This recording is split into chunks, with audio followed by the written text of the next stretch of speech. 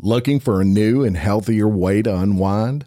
I was too, and then I tried Recess Mood. Recess Mood replaced that after-dinner alcoholic beverage for me, so I saw a difference in both my mood and my belly. It's made with real fruit. It is only 20 calories and it contains no added sugar. Recess Mood is infused with functional ingredients like mood-lifting magnesium and stress-balancing adaptogens, so you can relax without the alcohol or the hangovers.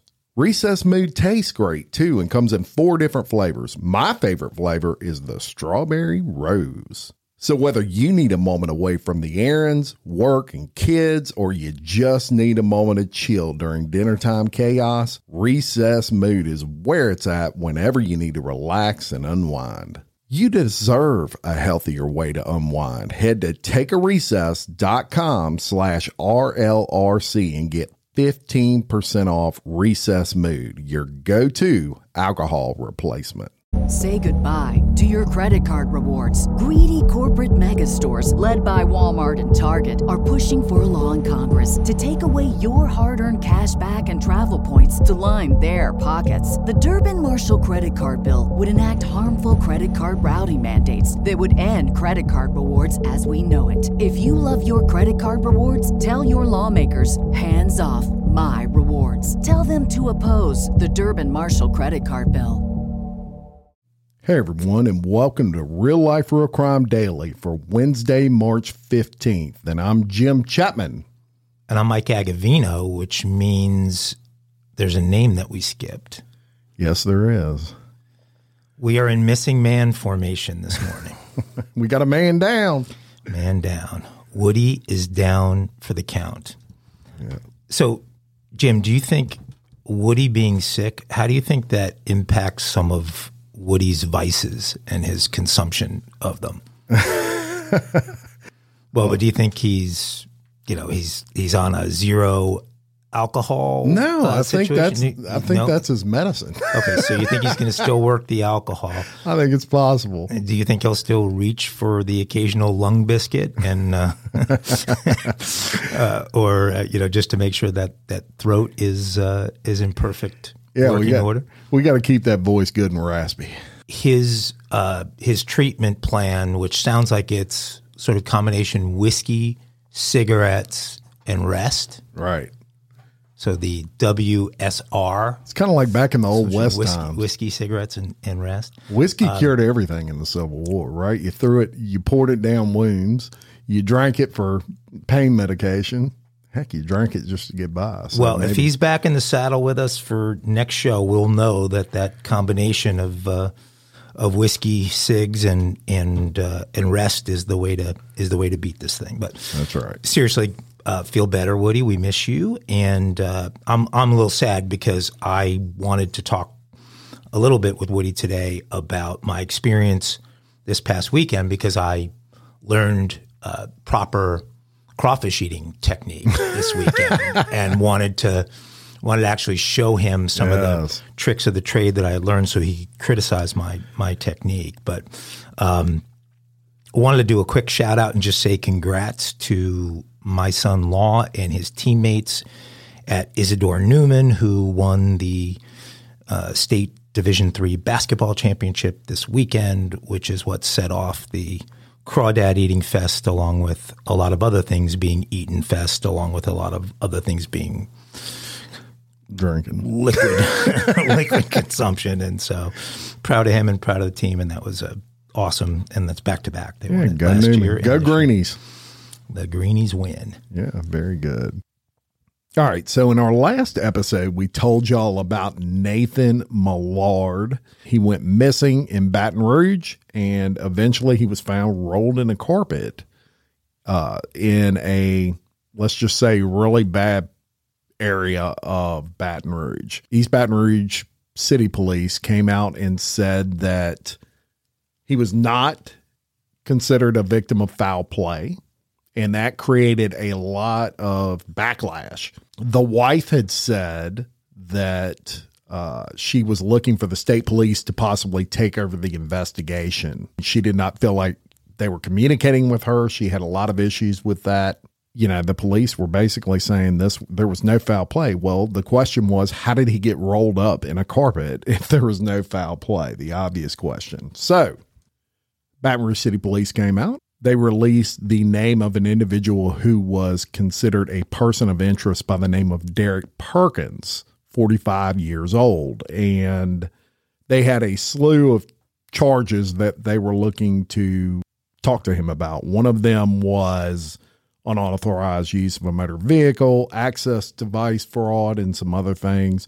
He also had some warrants out, I believe, and they kind of put out an APB on this guy. Well, the public was like, where was this information when you were saying he was not a victim of foul play? Monday, March 13th, he was finally arrested after several days of searching for Derek Perkins, and he was charged with unauthorized use of a motor vehicle, access device fraud, and some fugitive charges. Now, in the affidavit, police say that Perkins used Millard's debit card at the Kangaroo Express, which is like a gas station on Highland Road in Baton Rouge, which is a kind of like a main street in Baton Rouge, Louisiana. And it's also very close to the LSU campus. Now, police say Perkins was seen on surveillance video making multiple purchases at the store throughout the day. So he was going in and out several times. The purchases match Millard's bank statements. Now, Perkins also allegedly made purchases a few blocks away at a liquor store. Police allege the car that Perkins was seen in at the convenience store as the same car that was reported stolen on February 3rd. The victim said he was helping a friend move when the car was stolen, and police say the same car, a blue 2004 Toyota Camry, matched the car Perkins was seen in at the convenience store. Now, the black male entered the store and used the debit card at the gas pumps. He was positively identified as Perkins by a confidential informant. So that's how they came to know who this individual was. And obviously that he was using a dead person's debit card, which is obviously a problem. Now, police say license plate readers throughout Baton Rouge show that someone switched the plate on the car sometime at the end of February or the beginning of March. Now, Perkins' vehicle was found torched, set on fire close to where Millard's body was recovered. A cadaver dog was able to lead officers to Perkins' car, specifically the trunk. So that makes you wonder right there. If they took out cadaver dogs, even though a body wasn't in that car, those cadaver dogs can sense that a body at some point was in that trunk. And they were keying in on that. So they have caught that individual. That's kind of some breaking news for you. And we're going to keep you updated on this case. This next story, Woody would have loved had he been sitting here, and hopefully he will listen and get good enjoyment out of it. This is a weird one, but an execution was scheduled in the state of Texas for a death row inmate by the name of Andre Thomas. They referred to him as a blind psychotic, and the reason they referred to him as a blind psychotic is because he gouged out both of his eyes. His attorneys have said that after he gouged out his second eye, he ate it to ensure that the government could not hear his thoughts. Tastes like chicken. Unbelievable. So the execution that was scheduled for next month has been delayed by a judge who reviewed the case on Tuesday. Thomas was supposed to be executed on April 5th, and that was the sentence handed down to him for fatally stabbing his estranged wife, Laura Christine Boren, who was 20, their 4-year-old son, Andre Lee, and her 13-month-old daughter, Leah Hughes, and cutting out the hearts of the two children. Not a good guy. This is an effed up dude. He later told police that God had instructed him to commit the killings and that he believed all three his estranged wife, the 4-year-old son, and the 13-month-old daughter were demons. The killings took place in a town called Sherman, Texas, which is a sizable town, 45,000 residents, about an hour north of Dallas. The Supreme Court has prohibited the death penalty for people who are described as intellectually disabled, but not for people with serious mental illnesses. So intellectually disabled versus serious mental illness, there's some nuance there between the definitions, because I don't know what's which category you would put this particular individual in. But the Supreme Court ruled that a person must be competent to be executed. And so this is now the court speaking here. We are confident that when we present the evidence of Mr. Thomas's incompetence, this is his attorney, the court will agree that executing him would violate the Constitution. Maury Levin is the attorney's name. Guiding this blind psychotic man to the gurney for execution offends our sense of humanity and serves no legitimate purpose. Does it offend your sense of humanity, Jim? I would say it definitely offends my sense of humanity. Not that he is, not the execution aspect, but the fact that of his crime. Yeah, but this is the attorney saying it offends his. No, no. I don't think there's too many folks out there who are going to have our sense of humanity offended by this guy being gurneyed out to be put to death. And so, we'll see what happens with this appeal. Thomas's attorney has until July 5th to file a motion asking for the inmate's competency to be reviewed. We would expect for them to do that based upon the earlier statements, and so we will await that and see what happens next. But that was for you, Woody. Yeah, and a very strange case, and Woody be the first one to tell you, and something that he's hammered down many times when we've podcasted together, is it's very hard to determine mental capacity. Now, on its face, this story, you look at a guy that's gouged out both of his eyes, eight, one of them. He killed his wife and his kids, pulled their hearts out, all of these things. On its face, the guy's crazy, right? That's the first thing you say. This guy's got to be nuts. There's a lot that goes into that behind the scenes on how to determine that. And one of those is premeditation.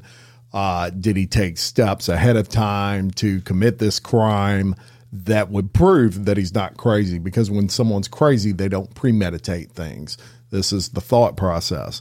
So that is something very hard to prove, that someone's actually crazy. You can't look at everything on its face because the act itself is obviously crazy. And then in addition to that, his mental capacity playing a part. I don't know there. I haven't seen any information on whether he's ever taken an IQ test or something, and he tested, 40s or 50s. In a crime that you commit, any sort of premeditation or planning, or even after, if you commit the crime and then you dispose of the murder weapon, you try to dispose of the bodies. Well, that takes the crazy aspect out of it. You have too much planning before and after to justify that. So, very hard thing to prove. And even when on its face, it's the first thing you think. Well, I think if our absent partner was here, he would say something like, they need to smoke them like a pack of Cools. I think he would. So let's hope that pack of Cools gets smoked. That's right. This next one is unbelievable. We're talking about sushi terrorists. You heard that Two right. words you probably never expected to hear back to back. But a 21-year-old man and 2 teens were arrested. This actually happened in Japan, so not at your friendly neighborhood sushi place. But a 21-year-old man and 2 teens were arrested following an unsanitary prank at a conveyor belt sushi restaurant. So I guess these have become really popular in Japan, where you place your order and your sushi comes out on a conveyor belt, and then you pick it up off of the conveyor belt as it comes out. So nobody is delivering it to your table. 3 people have been arrested in Japan following their alleged connection to what is being described as sushi terrorism, unsanitary pranks at sushi conveyor belt restaurants that have been captured on viral video and sparked outrage. I guess what really drove this thing is people were posting, the folks that were doing this were posting it on social platforms. And so it became kind of a, not exactly the ice bucket challenge, but it became a viral thing. And so people in a variety of these kind of sushi restaurants were doing this. So police in the city of Nagoya arrested a 21-year-old named Ryoga Yoshino. And what they're saying he allegedly did is licked a bottle of soy sauce in widely circulated video, as well as 2 other teens, ages 19 and 15, also doing this. So the authorities say that the 3 are being held for, quote, forcible obstruction of business, a charge I am unfamiliar with. Perhaps it's only Japanese law, but that's what they're being held for. And the alleged sushi terrorism incident took place at a restaurant called Kura Sushi, which is, as I said, one of these conveyor belt sushi restaurants. Police say that the circulation of the video, the restaurant's management company had to deal with compensation claims from people who had eaten at the restaurant. So once this stuff started going around on social media, people started coming back to the restaurant and asking for money back or even just compensation claims afterwards. So the spokesperson from the restaurant told the BBC that this had become a real trend, which has been happening since January on social media, and it's extremely dangerous. So bunch of people doing it and posting on TikTok, et cetera, et cetera. All the suspects involved in this one particular incident have allegedly admitted to their involvement in the prank, calling it a prank, with one allegedly apologizing to the authorities, according to reports. The statuses of their cases right now are unclear. Conveyor belt sushi restaurants are looking to alleviate customer concerns, while some chains have opted to not use conveyor belts altogether, per the BBC. So some of these restaurants that were using this conveyor belt technology to operate have gone back to a more traditional means of serving. And so their people are no longer grabbing food off of these belts. But Kura Sushi, which is the restaurant where this happened, aims to use artificial intelligence to crack down on unsanitary behavior. And they aim to use artificial intelligence. So I guess add that to the, there's lots of claims that artificial intelligence won't replace, sentient beings. But this case certainly goes counter to the notion. So yeah. Get rid of those people. And I don't know. You ever been a food server, Jim? I have not. Actually, one of the jobs. Never done that. Never done that. Okay. Well, I did a little bit of this in my youth. And I don't know what the statute of limitations on something like this would be, but I think I'm probably clear of it. Anyone that works in the food service industry, I mean, you deal with all kinds of people every day, people that are great to you, tip well, are very friendly, and then people that are absolute jerks. And sure. At a point in time, I worked in a very snooty place as a server. And, if somebody did me wrong, I might take a little. Oh Lord, don't I might say take it. a little. Don't say I it. might take a little shot back, Jim. my preferred one was the booger to the tuna fish. Was the, Lord have they're mercy. going to be like that, and they deserve a little shot of booger in the tuna fish. Anyway, that is our sushi terrorists. Well, I'll tell you, a couple of years back, there was a big outrage, and I want to say it was Bluebell ice cream, but I can't remember exactly what type of product it was. But it was in the United States, and people were doing something very similar. They were licking it might have been Bluebell ice cream, and correct me if I'm wrong, peeps, but Woody's talked about this. Right? they were licking. They were actually pulling the lid off, licking it, and putting the lid back on in grocery stores.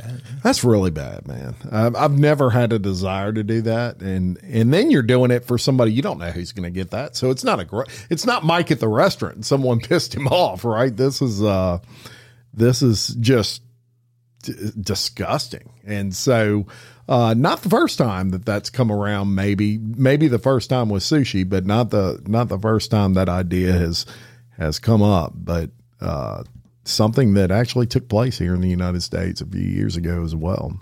Shout out to Astropro for sponsoring this episode and providing us with free samples. My allergies are throwing my whole morning off. Do I sound different to you? I love it. You sound like it's that time of year, though, bro. I sound different to me. I feel like I'm in a submarine. Yeah, well, have you tried Astropro? It's faster, bro. All right? Astropro is the first of its kind nasal allergy spray. It is the fastest 24-hour over-the-counter allergy spray. It starts working in 30 minutes while other allergy sprays take hours. Astropro is the first and only 24-hour steroid-free allergy spray. Astropro delivers full prescription strength, indoor and outdoor allergy relief from nasal congestion, runny and itchy nose, and sneezing. Hey, I use this, and you should too, Jim. Last weekend I planted my garden, and it's that time of the year, and my allergies really kicked up with it, right? I use Astropro every time my nasal allergies flare up, and I'm always amazed at how fast I'm back in the game, down on those roads, playing my stuff. Get fast-acting nasal allergy symptom relief with Astropro. Go to AstroProAllergy.com for a discount so you can Astropro and go today. ASTEPRO allergy.com. It's faster, bro. Use as directed for relief of nasal congestion, runny nose, sneezing, and itchy nose due to allergies. Astropro and go. It's springtime, boys. The grass is green, the birds are chirping, and the kids will be out of school soon. That makes it the perfect time to plan a family vacation. And we know from the stories we cover that this is not exactly the time to take the family to the Caribbean. You don't want to end up in the middle of some cartel drug shootout. So this year, it's time to take an international journey. And of course, a big international trip is just one reason to learn a new language with Rosetta Stone. You might have a different one. Maybe you want to connect with family or friends living overseas. Maybe you want to acquire a new skill for work or better understand a certain culture. Rosetta Stone has helped me have fun with my mother and at least have partial conversations in Italian after only a few lessons. Rosetta Stone is the trusted expert for 30 years with millions of users in 25 languages offered. Spanish, French, Italian, German, Korean, Chinese, Japanese, Dutch, Arabic, Polish, and many more. Rosetta Stone immerses you in many ways. No English translation, so you really learn to speak, listen, and think in that language. Intuitive process, you pick up a language naturally. Designed for long-term retention. Speech recognition. The True Accent feature is like having a personal trainer for your accent. Rosetta Stone is convenient and an amazing value. That's right, Woody. A lifetime membership has all 25 languages for any and all trips and language needs. That's lifetime access to all 25 language courses Rosetta Stone offers for 50% off. Don't put off learning that language. There's no better time than right now to get started. For a very limited time, Real Life Real Crime and Daily Show listeners can get Rosetta Stone's lifetime membership for 50% off. Visit rosettastone.com/today. That's 50% off unlimited access to 25 language courses for the rest of your life. Redeem your 50% off at rosettastone.com/today. Sayonara. Folks, I'm really looking forward to this next story that Jim is going to deliver. And I'm really looking forward to it because there's a last name in this story that has 1, 2, 3, 4, 5, 6, 7, 8, 9, 10, 11, 12, 13, 14, 15, has 16 letters in it. And yes, it does. We're going to see how Jim does on this last name. When we came across this story, y'all, and Mike volunteered me to do it, the first thing I said was, have you seen the names in this story? Because everybody knows that my pronunciation of, I'm a good old country boy from South Louisiana, and there's one word in here I'm going to do my best on. So let's talk about this. And this is something that hits a little close to home, and it's podcasters. And there were a couple of... Okay, but here's the rule. Yes. We are not going to edit out the first attempt at this name. We're going to leave that one in, and then we'll clean it up if we have to after. But I'm betting on you that you're gonna nail this one. Boy, you got confidence in me today, Mike. I'm going to do my best. So, a Washington-based podcaster and her husband are dead. And police say the suspect was one of her own listeners who had been stalking her for months. Police said in a recent press release that they responded to the call of shots fired at a home, and it was about 1:45 a.m. This past Friday, and they found 3 dead at the scene. Police identified the suspect, Raymond Cotter Kadakarimzi. That's the best I can do. I'm probably not even close. That's the 16-letter word, y'all.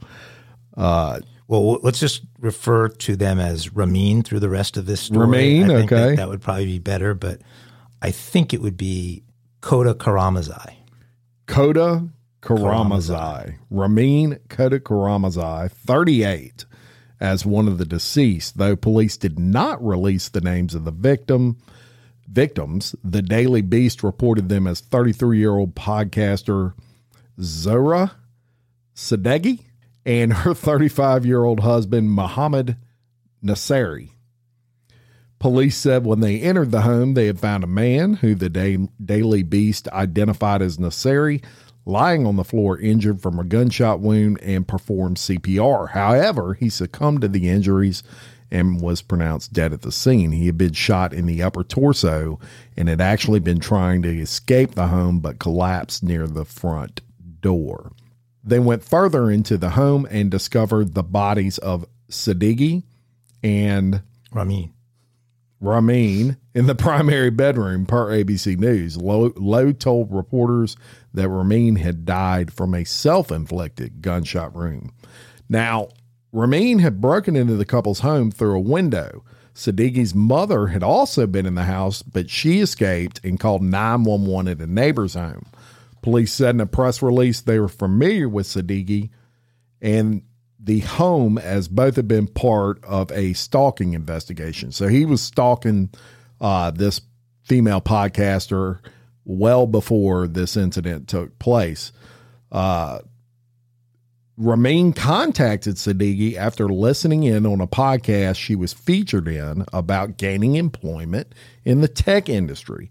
Police said that the two exchanged messages, became friends, but then things escalated. Sadeghi contacted police in December about harassing behavior by Ramin and told them that he would repeatedly contact her on the phone and even called her more than 100 times in a single day.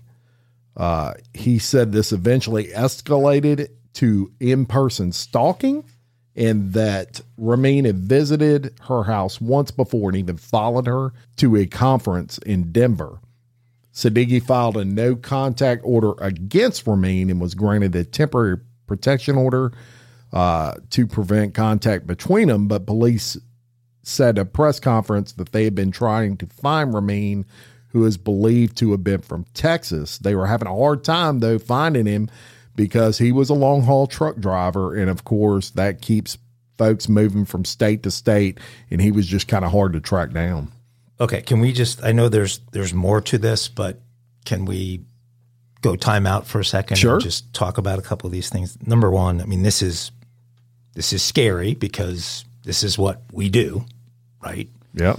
And there's that woman who wrote all those nasty things about me this morning that we were talking about a little while ago. But but she has a husband Yeah. who's also a podcaster. Yeah. What the hell, Muhammad? What the F did Muhammad do about this guy Ramin?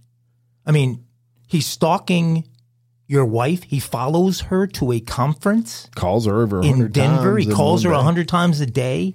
And, you know, look, you follow the rules and you call the police and you get your restraining order or whatever the heck you're going to do. But at a certain point, you're her husband and here's this guy. And what the heck are you doing to protect your wife? I mean, I don't get where Muhammad fits into this thing and why he wasn't packing. Well, and we're assuming he wasn't. We don't know that. Maybe they were sleeping. The guy got the jump on him, shot him in the hip. He was injured. Maybe he couldn't get to his gun. I don't know. This was at nighttime that this took place, Yeah, so no, they were so- likely sleeping. And maybe But the guy broke into their house. Yeah, broke in, and he was shot. The husband. Well, I'm sorry. I mean, I know he passed away, but it just seems to me most of the time,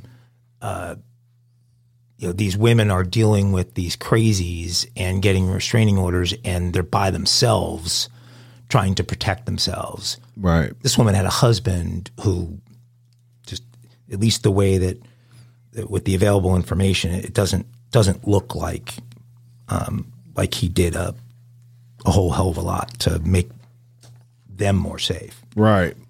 Well, and it's important to keep in mind that a restraining order is really just a piece of paper that should a suspect violate the restraining order, it gives the police officers, the right to arrest this guy without anything taking place. So if I got a restraining order on somebody and they showed up on my property, that's all it would take. Or they showed up, sometimes these restraining orders will have, you can't even be within so many feet of somebody, and you don't even necessarily have to be committing any other crime, and you can be arrested for it.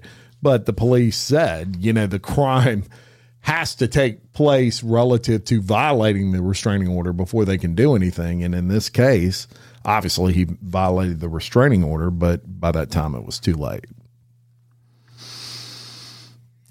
Just a sad situation there for those folks. Our hearts go out to their families for sure. Really sad. Moving on to some more sad news, and that relates to the story we brought you last episode regarding the cartel that had killed 2 Americans of the 4 that were traveling to Mexico for a cosmetic surgery. Do you know there was actually a 5th? There was, but she was a local woman to Mexico, correct? No, I believe she traveled with them, but she forgot her passport. And because she forgot, she didn't have any identification. She couldn't go into Mexico. Okay. And she was the one who originally reported it to the U.S.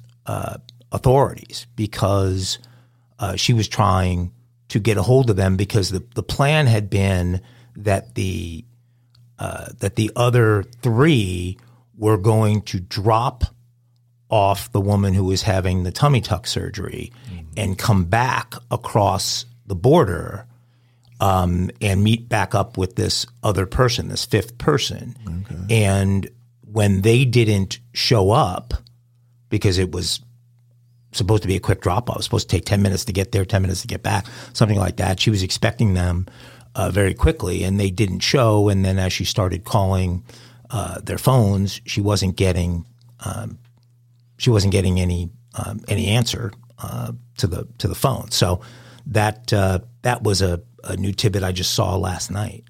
Well, the Mexican drug cartel, they feel bad about this happening, apparently, and they sent a letter apologizing for last Friday's deadly kidnapping. And in that kidnapping, you can actually see the video really anywhere online, where they just jerk these 4 people from their vehicle, throw them in the back of a truck. They killed 2 Americans, and there was a local woman local to that area they also killed. And they wrote a letter apologizing for this. The letter, which perpetrates to be the Gulf Cartel, claimed those who carried out the attack have been turned over to law enforcement. And you can actually find the picture, and we're going to post the picture on Facebook of the cartel members that were turned over to law enforcement by the cartel themselves. And in the letter, we're going to, just read that to you real quickly. It says, "We strongly condemn the events that took place on March 7th, where unfortunately an innocent working mother died and 4 American citizens were kidnapped, of which 2 died. And therefore, we have decided to hand over those involved and directly responsible for the events, which at all times acted under the determination and in discipline and against the rules that the Gulf Cartel has continuously operated, respecting the life and integrity of the innocent. The CDG apologizes to the Matamoros Society, the relatives of Miss Arley, the affected American individuals and families. The CDG asks the community to be calm, because we are committed to ensuring that these errors caused by the indiscipline are not repeated and that those responsible pay whoever they may be. Sincerely, the CDG." That is, my God, y'all. They have their own freaking cartel stationery. That's wonderful. But excuse me, apology not accepted. Apology complete bullshit. Okay. You people are sending fentanyl over the border every day, killing thousands of Americans without feeling one iota of guilt. I think what we're seeing here is a cartel that is concerned that they broke the rules. Probably their story is probably legit, that they thought they were a case of mistaken identity, and because they know the crimes that they're committing every day, more or less are happening right under the noses of law enforcement, and everybody's just letting it happen, right? So they've got a really nice business killing American youth every day with their drugs or helping people cross. And I don't know Gulf Cartel versus the others, and whether they're more focused on border crossings than bringing drugs in, et cetera. But we know that these people are operating, and that essentially the government on both sides, but particularly on the Mexican side, but on both sides, has sort of let this stuff happen. So they ran afoul here of the rules as they see them, and some innocent Americans were killed, and so they come out with an apology as if they operate under some kind of ethical code that's worth all of us respecting. Bullshit. Yeah, and the attorney general for that area actually came out and said the kidnapping appeared to be a case of mistaken identity, and that the group of Americans likely got confused with a rival Haitian gang. And as I told you, they posted a picture of 5 men who were shown they were bound and they were in a face down position. And we'll post that on Facebook so you can see, and basically turn them over to authorities. So these are the guys. And I can only imagine, Mike, that from the standpoint of this cartel, it's one thing if you're, I guess the way you're saying it, you're killing Americans secondhand, and then another way if you're, executing them, pulling them out of a vehicle, throwing them into a pickup. Look, they don't want that problem, right? This is a lot of heat on that cartel that they don't want. It's one thing when you're killing your fellow people in Mexico or fellow cartel rivals. It's a whole nother thing when you kill some innocent Americans. They're not stupid. They know that. And so whoever is in charge over there basically said, we need to clean up the mess. We need to turn these guys over because they don't want that heat, and they're hoping and praying that it goes away at this point, right? We've done our part. We even sent you an apology letter. What else can we do? Well, to me, there's a silver lining in this, only from the standpoint that it shows fear, and the fact that there's fear, to me, says they know that they could be dealt with, they could be stopped, they could all be arrested, that we could actually take military, that there are all kinds of things that the United States could do that would interfere in a great way with their livelihood or possibly interfere in a great way with their lives. Yeah. And so this is an apology made out of fear of U.S. retribution, and for us in any way to accept that, is a joke. Absolutely. These poor 2 people that were killed, and the people that we have the pictures of the bodies, mm-hmm. They were supposed to turn them over. Have they actually turned them over to us? They have turned them over, to my knowledge. This is a fluid story, but I can tell you, if anything comes out of this, it is just what you said. It shows a little bit of fear that these folks know, mess with innocent Americans, there's probably going to be some backlash you don't want. And look, it happens all the time traveling to Mexico. There's friends of mine that I have that they've traveled to Mexico in the past, and you always bring extra cash. And that extra cash is because if you get pulled over, you're probably going to have to pay some of that extra mm-hmm. cash. And those are things that have been going on kind of forever in Mexico. But murder is different. It's not typical that Americans get murdered in Mexico. And the reason for that is just what you're seeing now, because it's a huge outcry and it can create a response they don't want. It's bad for business.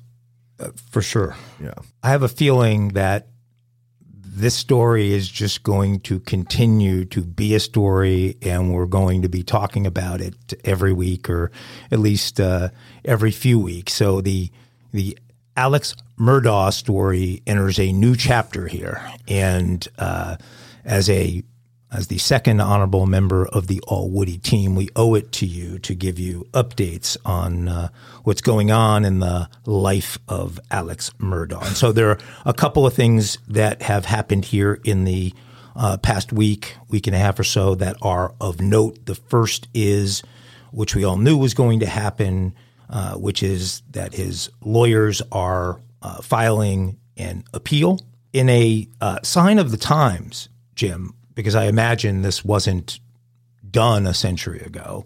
The appeal was announced on Twitter by Dick Harpootlian. That's amazing. The defense attorney, who I would have bet wouldn't know what Twitter was, but I would have been wrong there, I guess. But last Thursday, he went on Twitter and announced that he and Jim Griffin have filed a notice of appeal. Yeah, we knew that was coming. That this is the next step in the legal process to fight for Alex's constitutional right to a fair trial. So the trial that we all witnessed for 28 days or 29 days, whatever it ended up being, was unfair, according to them. And he went on to say, no amount of vitriol or misguided attacks will stop us from pursuing due process for Alex to the fullest extent of the law. Amazing that he announced that on Twitter to me. And for those of you that may not, Dick Harpootlian is an older gentleman who you would not think tweeted. I mean, he's got to be in his 70s. Not that that's old, and that's getting up there, but that's these days. Young for U.S. president. That's right. Yeah, that's right. And so I just found it almost comical that he announced that on Twitter, but it is a sign of the times. And look, Murdaugh, as much as we try to put him out of the news, he keeps popping back in there. Our last episode, I'm hoping, Mike, that we entertain some people with the crazy Murdaugh phone calls, prison phone calls that we put on there. Y'all, one of the most interesting things about Alec Murdaugh to me, listening to those prison phone calls, and if you hadn't heard them yet, go back and listen, is his absolute detachment with reality. During some of those conversations, one in particular, Mike, he actually said to his son, Buster, he was talking to Buster, he says, "You got some money for rent?" And Buster says, that he was scrounging up he had some money, but he was going to try to scrounge up some more. And he said, "Well, you need to ask," I believe it was Murdaugh's brother. "You need to ask him for some money." And he says, "Are you apprehensive to ask him? Is that the problem?" And he says, "Well, it's not really fair that he should have to pay for my rent in my apartment." And Alex said, "It's okay. I already told him I was going to pay him back." I swear to God, that came out of his mouth. And I'm thinking, what about the other $90 million you stole from people that you have not paid back? And he's good for it all. He's good. There's a number of prison schemes that can be really lucrative. Yeah. So pay it back in soup. He's building a business plan right now. Well, the story doesn't stop there. There's more going on in the world of Murdaugh. The actual trial in the Mallory Beach wrongful death suit is supposed to take place in August. And so Murdaugh's going from finishing one case to now gearing up for this next one. So the wrongful death suit that was originally filed in 2019 is now upon us. And that's a civil suit, correct, Mike? Yes, this is the Mark Tinsley, who you remember from the trial, represents the Beach family, whose really relentless pursuit of Murdaugh really was a key piece in moving things forward. So, be interesting to see where that leads us in August. Now, that related to Paul, obviously, but we also have the family of the former housekeeper, maid, family member, Gloria Satterfield, looking to exhume her body so that a bunch of testing can be performed to try and figure out whether her death was truly accidental or she was murdered. Yeah. So he's not going to be bored in the days after his trial. There's enough stuff flying around, and I don't know what you could do post exhuming that body that's going to answer that kind of question. I mean, maybe if she were drugged, they could find something. Well, and her death was ruled the cause of tripping and falling, and so you would expect, if she had fracture in her head. You know, you would expect that with a fall. So the problem is if he hit her with something and it fractured her somewhere, how do you determine whether that was caused by the fall or whether that was caused by being pushed? I don't know, but maybe they're just making sure there's nothing there that they missed in that respect. Well, we will let you know what develops there, and that's it for Murdaugh News. Hey, y'all. My wife's biggest struggle this past year was fighting the symptoms associated with menopause. Hot flashes, mild mood swings, and sleeplessness. She had them all until she tried Hormone Harmony. She was amazed at how much Hormone Harmony reduced her symptoms and supported her mood and her general well-being. Hormone Harmony is not just a supplement for women going through perimenopause, menopause, or postmenopause. It's become a phenomenon. Women cannot stop talking about it on social media. A bottle of Hormone Harmony is sold every 24 seconds. Hormone Harmony contains science-backed herbal extracts called adaptogens. Now, here's the beauty about adaptogens. They help the body adapt to any stressors, like chaotic hormonal changes that happen naturally throughout a woman's life. So Hormone Harmony isn't just for menopause. Any woman with symptoms of hormonal imbalances can take it, but it's perfect for those horrible menopause symptoms that put a woman's life on hold. Hot flashes and night sweats, racing thoughts and low moods, poor sleep and feeling tired all the time, occasional bloating and gas, no desire to be in bed next to someone, if you know what I mean. Yeah, Hormone Harmony can help with all of these things. For a limited time, you can get 15% off your entire first order at happymammoth.com. Just use the code RLRC at checkout. That's happymammoth.com and use the code RLRC for 15% off today.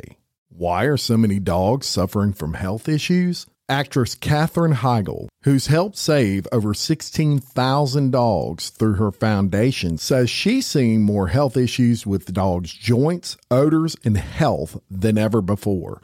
And after doing a ton of research, she feels there's one place we can look to improve any dog's health. What she discovered is that the way many dog foods are made can actually create toxins that could be wrecking our dog's health. And this is true for many premium brands. Fortunately, she found that just by adding a few special superfoods to her dog's food, she saw huge transformations in their health. She's made a 20-minute video explaining step-by-step how anyone can do this same thing to see incredible changes in their dog's health. Now, my dog, Phoebe, is the queen of our house, and I can tell you that her health is extremely important to us. She is a part of our family. I watched the video, y'all, and I was amazed by the things I didn't know that could impact your dog's health. This 20-minute video is packed full of tips that I've already started with my dog, Phoebe. I'm noticing more energy, healthier skin and coat. If you want to keep your dog healthy and happy, go to badlandsfood.com/RLRC and watch Catherine's video right now. Again, that's badlandsfood.com/RLRC. Now let's travel to Minnesota, where a dad used a moose antler to kill a sex offender, Jim. Love it. This Minnesota man, the victim, was named Lawrence Scully. A Minnesota man by the name of Lawrence Scully was convicted of molesting a 6-year-old girl way back in 1979. The man with the moose antler believed that this guy Scully was stalking his younger daughter. So he walked in to a Minnesota police station covered in blood and told the police that he beat the man with a shovel 15 to 20 times and finished him off with a moose antler.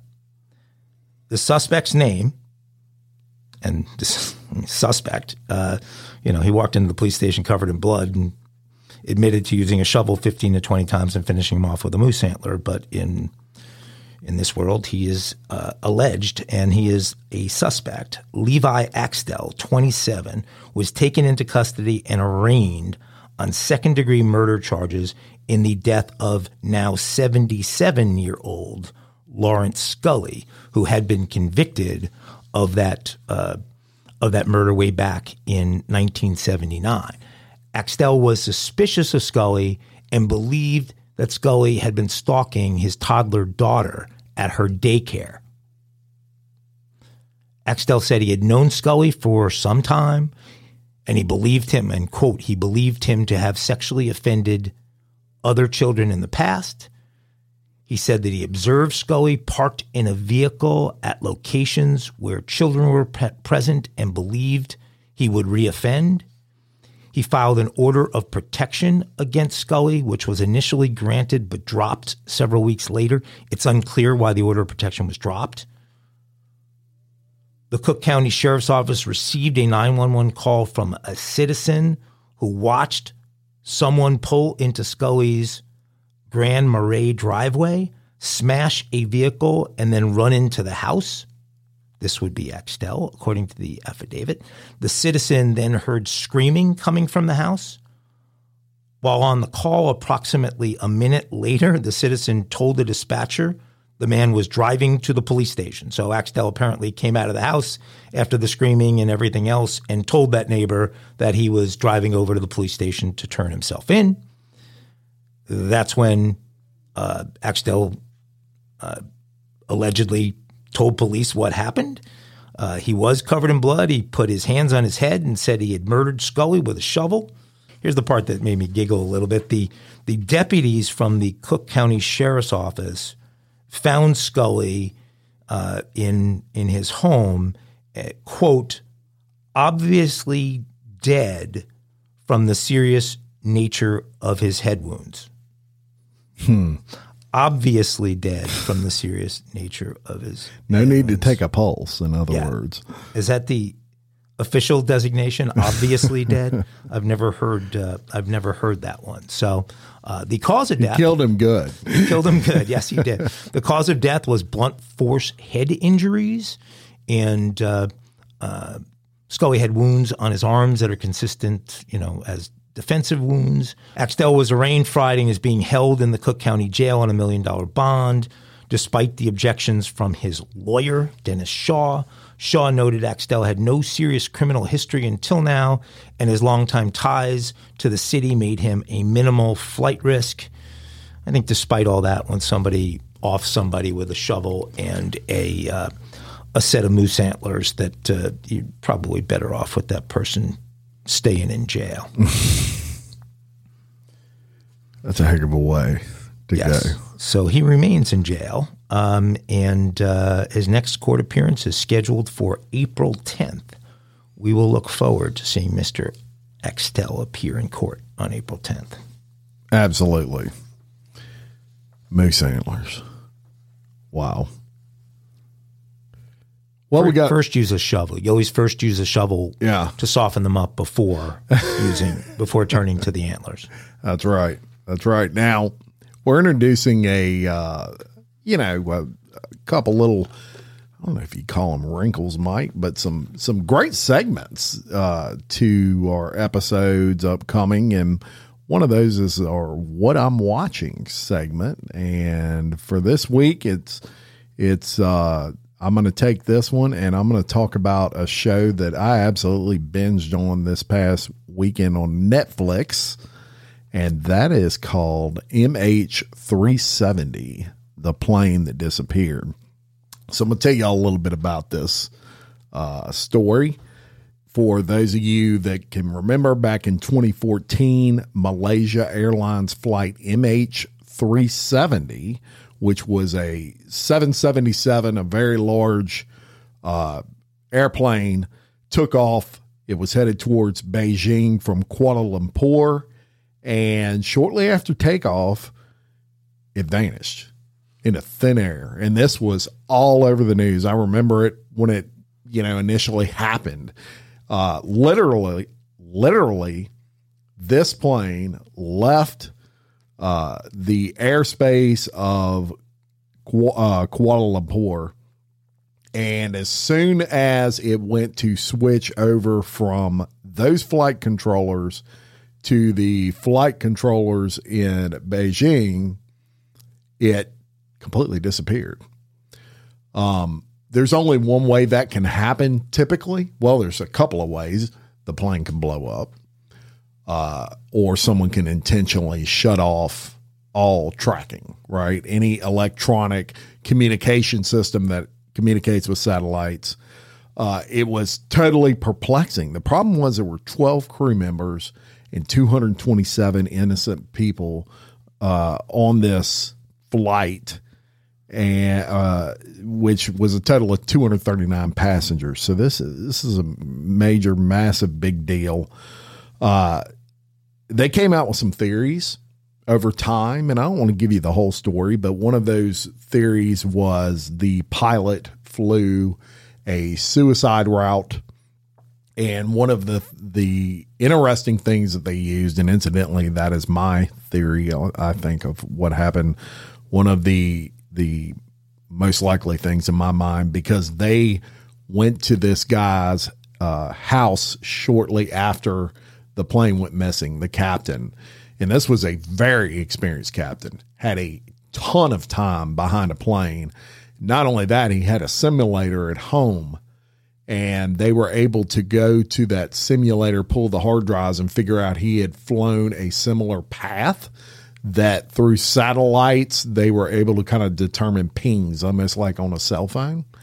And his flight was almost exactly like those pings on that cell phone. And what they're basically assuming happened is that this plane completely turned around after it turned all those communication devices off, and it just flew in the Indian Ocean until it ran out of gas.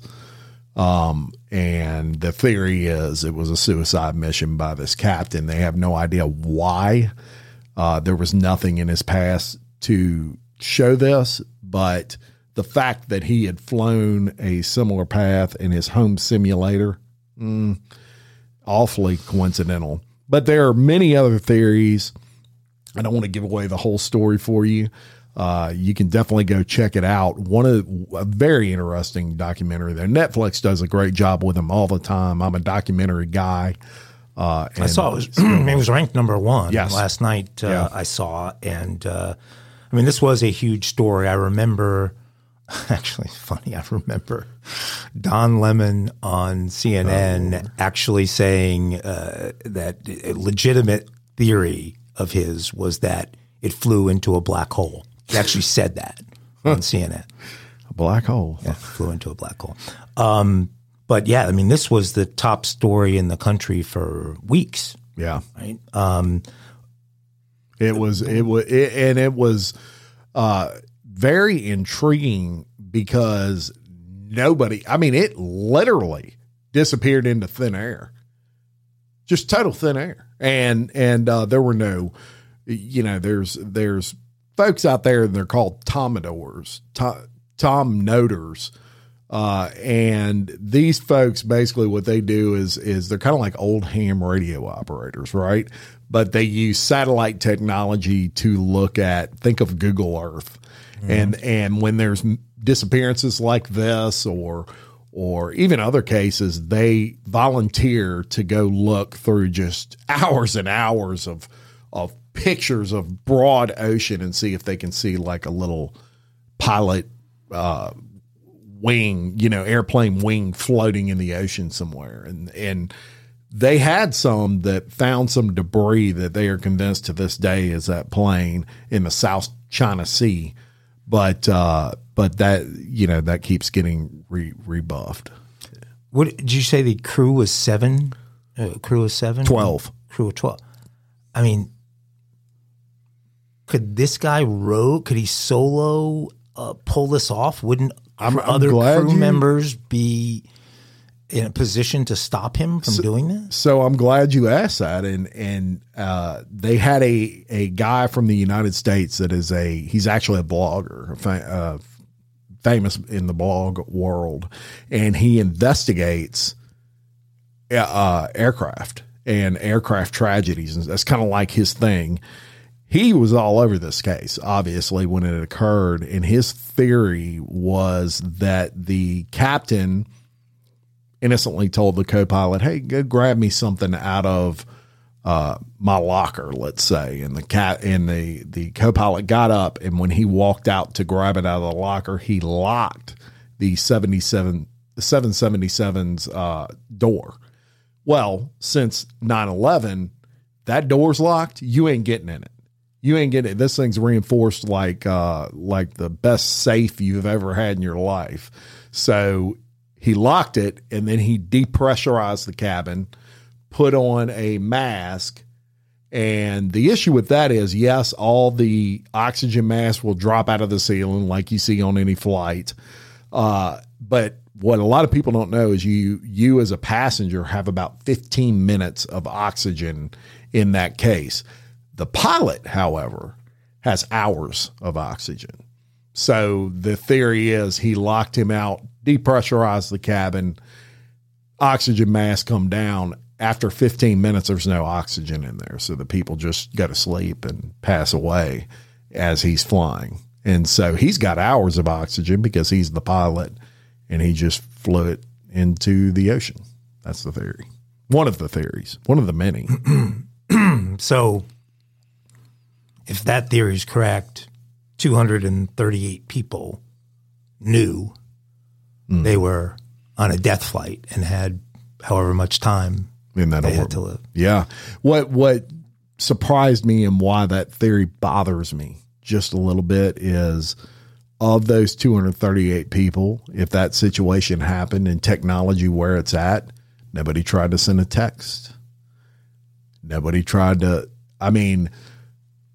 there was no communication with the outside world, but everybody's got cell phones. You could have emailed somebody. And you can now be 20,000 feet in the air and you can still text. It may not go through until you get down closer to ground, but I can't believe that people didn't try to text and look, even if you're crashing, you're going to get to a point in time where that text is going to go through on the way down. Right. Yeah, but who knows what the passengers were doing? It's all. Who knows? They all could have been attacking that door, using whatever they could find to try and break through it, despite all the reinforcement. And you've only got about 15 minutes, so yeah, you're right. What an awful situation, but a fantastic Netflix documentary that is brand new, just came out, and you'll enjoy. Certainly better than watching the Oscars, which I did not, which no one did. Yeah. No, actually, I think I saw 18 million people did, which is really, if you look at pre-COVID numbers, way, way down. Yeah. Yeah. So on to another news story that's really going to blow your mind, to say the least. A Oklahoma cheerleader coach who had sex with a student 300 times was manipulative and controlling, say the cops. A former Oklahoma cheerleading coach was allegedly manipulative and boy, I struggle with that word. I'm going to leave that in. And controlling, and forced a sophomore to have sex with her several times a week for about 5 years, according to a probable cause affidavit. Jennifer Hawkins, 45, was a part-time employee in the Moore Public School District and had an alleged relationship with the victim. And she has since been fired. Imagine that. The victim was a sophomore when the relationship started in September of 2017, and of course has since graduated. Now, On January 27th of this year, the victim sent a letter to district officials from a rehab center in California. He basically detailed the allegations against Hawkins. When authorities confronted Hawkins, she initially denied the allegations, but then admitted she made a mistake. She started crying and said she was having a sexual relationship with the student. When asked, she made 300 mistakes. Yeah. Well, when they asked her how many times did you have sex with the victim, she repeatedly stated, "I got no clue." So the victim then told police in a separate interview that she had sex over 300 times at her house, which went on during lunch. The victim briefly dated Hawkins' daughter, which is how he and the now fired employee met. My God. The victim allegedly told police in a separate interview that he had sex with her over 300 times, and this went on during lunch. Now, the victim briefly dated Hawkins' daughter, which is how he and the now fired high school employee met. And while watching a soccer game at her house initially, Hawkins touched his private area and said he would remember that soccer match for the rest of his life. Now, most of these sexual encounters happened in Hawkins' home, where she brought the victim during lunch. In text, he, being the victim, told Hawkins, "I want you in my life. I just don't want a romantic relationship." Hawkins was arrested and charged with second-degree rape and sexual battery. So 300 times, Mike. Well, okay. So I got a couple things here. So this started when he was 17 as a sophomore. Yeah. So started back in 2017 when he was a sophomore, where he likely would have been 16, probably.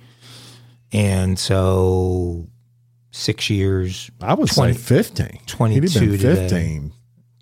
Usually you're 18 when you're a senior, right? So it could have been 15 16, right? And well, first of all, they're going to her house. They're going to her house during lunch constantly. I mean, didn't anyone see that and think that was a little bit strange? I mean, I'm shocked that. Well, I'm sure they kept that under wraps. Yeah. I mean, a teacher taking off with a student at lunchtime is kind of a weird one if it's happening that often. But I'm struck by the fact that, okay, he's 16 or 17 or 15 or 16 when this starts. And it goes on for 6 years, goes on 300 times before he actually files some kind of complaint. Yeah, he wasn't having a problem with it. Does not appear that he was having a problem with it. As we've, Woody and me and Mike have all hammered down, but Woody being the expert in this, is that you can't consent as a juvenile to any sort of relationship with an adult. So whether he enjoyed it or not is beside the point. You can't consent to it, and that's where the charges come into play. And you're right. I mean, why wait 5 years and then come out? I don't know. Well, it said he was in some kind of rehab program right now. Mm-hmm. So we don't know what kind of rehab, right? So maybe that's related. Maybe he was impacted emotionally in a big way who knows? And he started out dating the daughter. I mean, this is just such a effed up thing. Slimy. So the mother basically steals the daughter's boyfriend, and then 300 times or however many times it was, she says, whatever she said, no clue how many times it was. And he had said that he thought it was 300 times. So, he's not the age of consent, but, I think in the normal course of things, if something went like this, the complaint probably never gets made because they clearly were still having sex with each other when he was of age. Right. At least for a year or two. So just bizarre. situation.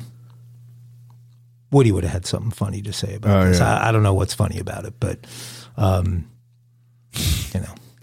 hit on somebody. We'll get him to comment on the later. next on the next episode, his thoughts. All right, Mike, we were Woody-less today and we made it through. Barely. I mean, limping and crawling and limping. Hopefully y'all enjoyed it. Could have used Woody on that last Absolutely. that last session. So, Woody, get on social media there from your deathbed and give us some feedback on that story. Yeah, and we appreciate y'all listening. Look, go to the Facebook page. We post, as we've referred to in this episode, when we talk about these stories, we're going to try to post so you can get a picture of what we're talking about through the Facebook page. Please share the episode on your social media, the links and all those sorts of things, and tell other people about Real Life Real Crime Daily and all of those sorts of things. We really appreciate it. Until next time, I'm Jim Chapman. I'm Mike Agavino. For Real Life Real Crime Daily, peace. Shabusiness. When you need mealtime inspiration, it's worth shopping Kroger, where you'll find over 30,000 mouth-watering choices that excite your inner foodie. And no matter what tasty choice you make, you'll enjoy our everyday low prices, plus extra ways to save, like digital coupons worth over $600 each week. You can also save up to $1 off per gallon at the pump with fuel points. More savings and more inspiring flavors make shopping Kroger worth it every time. Kroger, fresh for everyone. Fuel restrictions apply. Save big on your Memorial Day barbecue, all in the Kroger app. Get 3-pound rolls of juicy 80% lean ground beef for $3.49 a pound with a digital coupon. Then get select varieties of flavorful Powerade, Body Armor Super Drink, or Arizona tea for 77 cents each, all with your card. Shop these deals at your local Kroger today, or tap the screen now to download the Kroger app to save big today. Kroger, fresh for everyone. Prices and product availability subject to change. Restrictions apply. See site for details.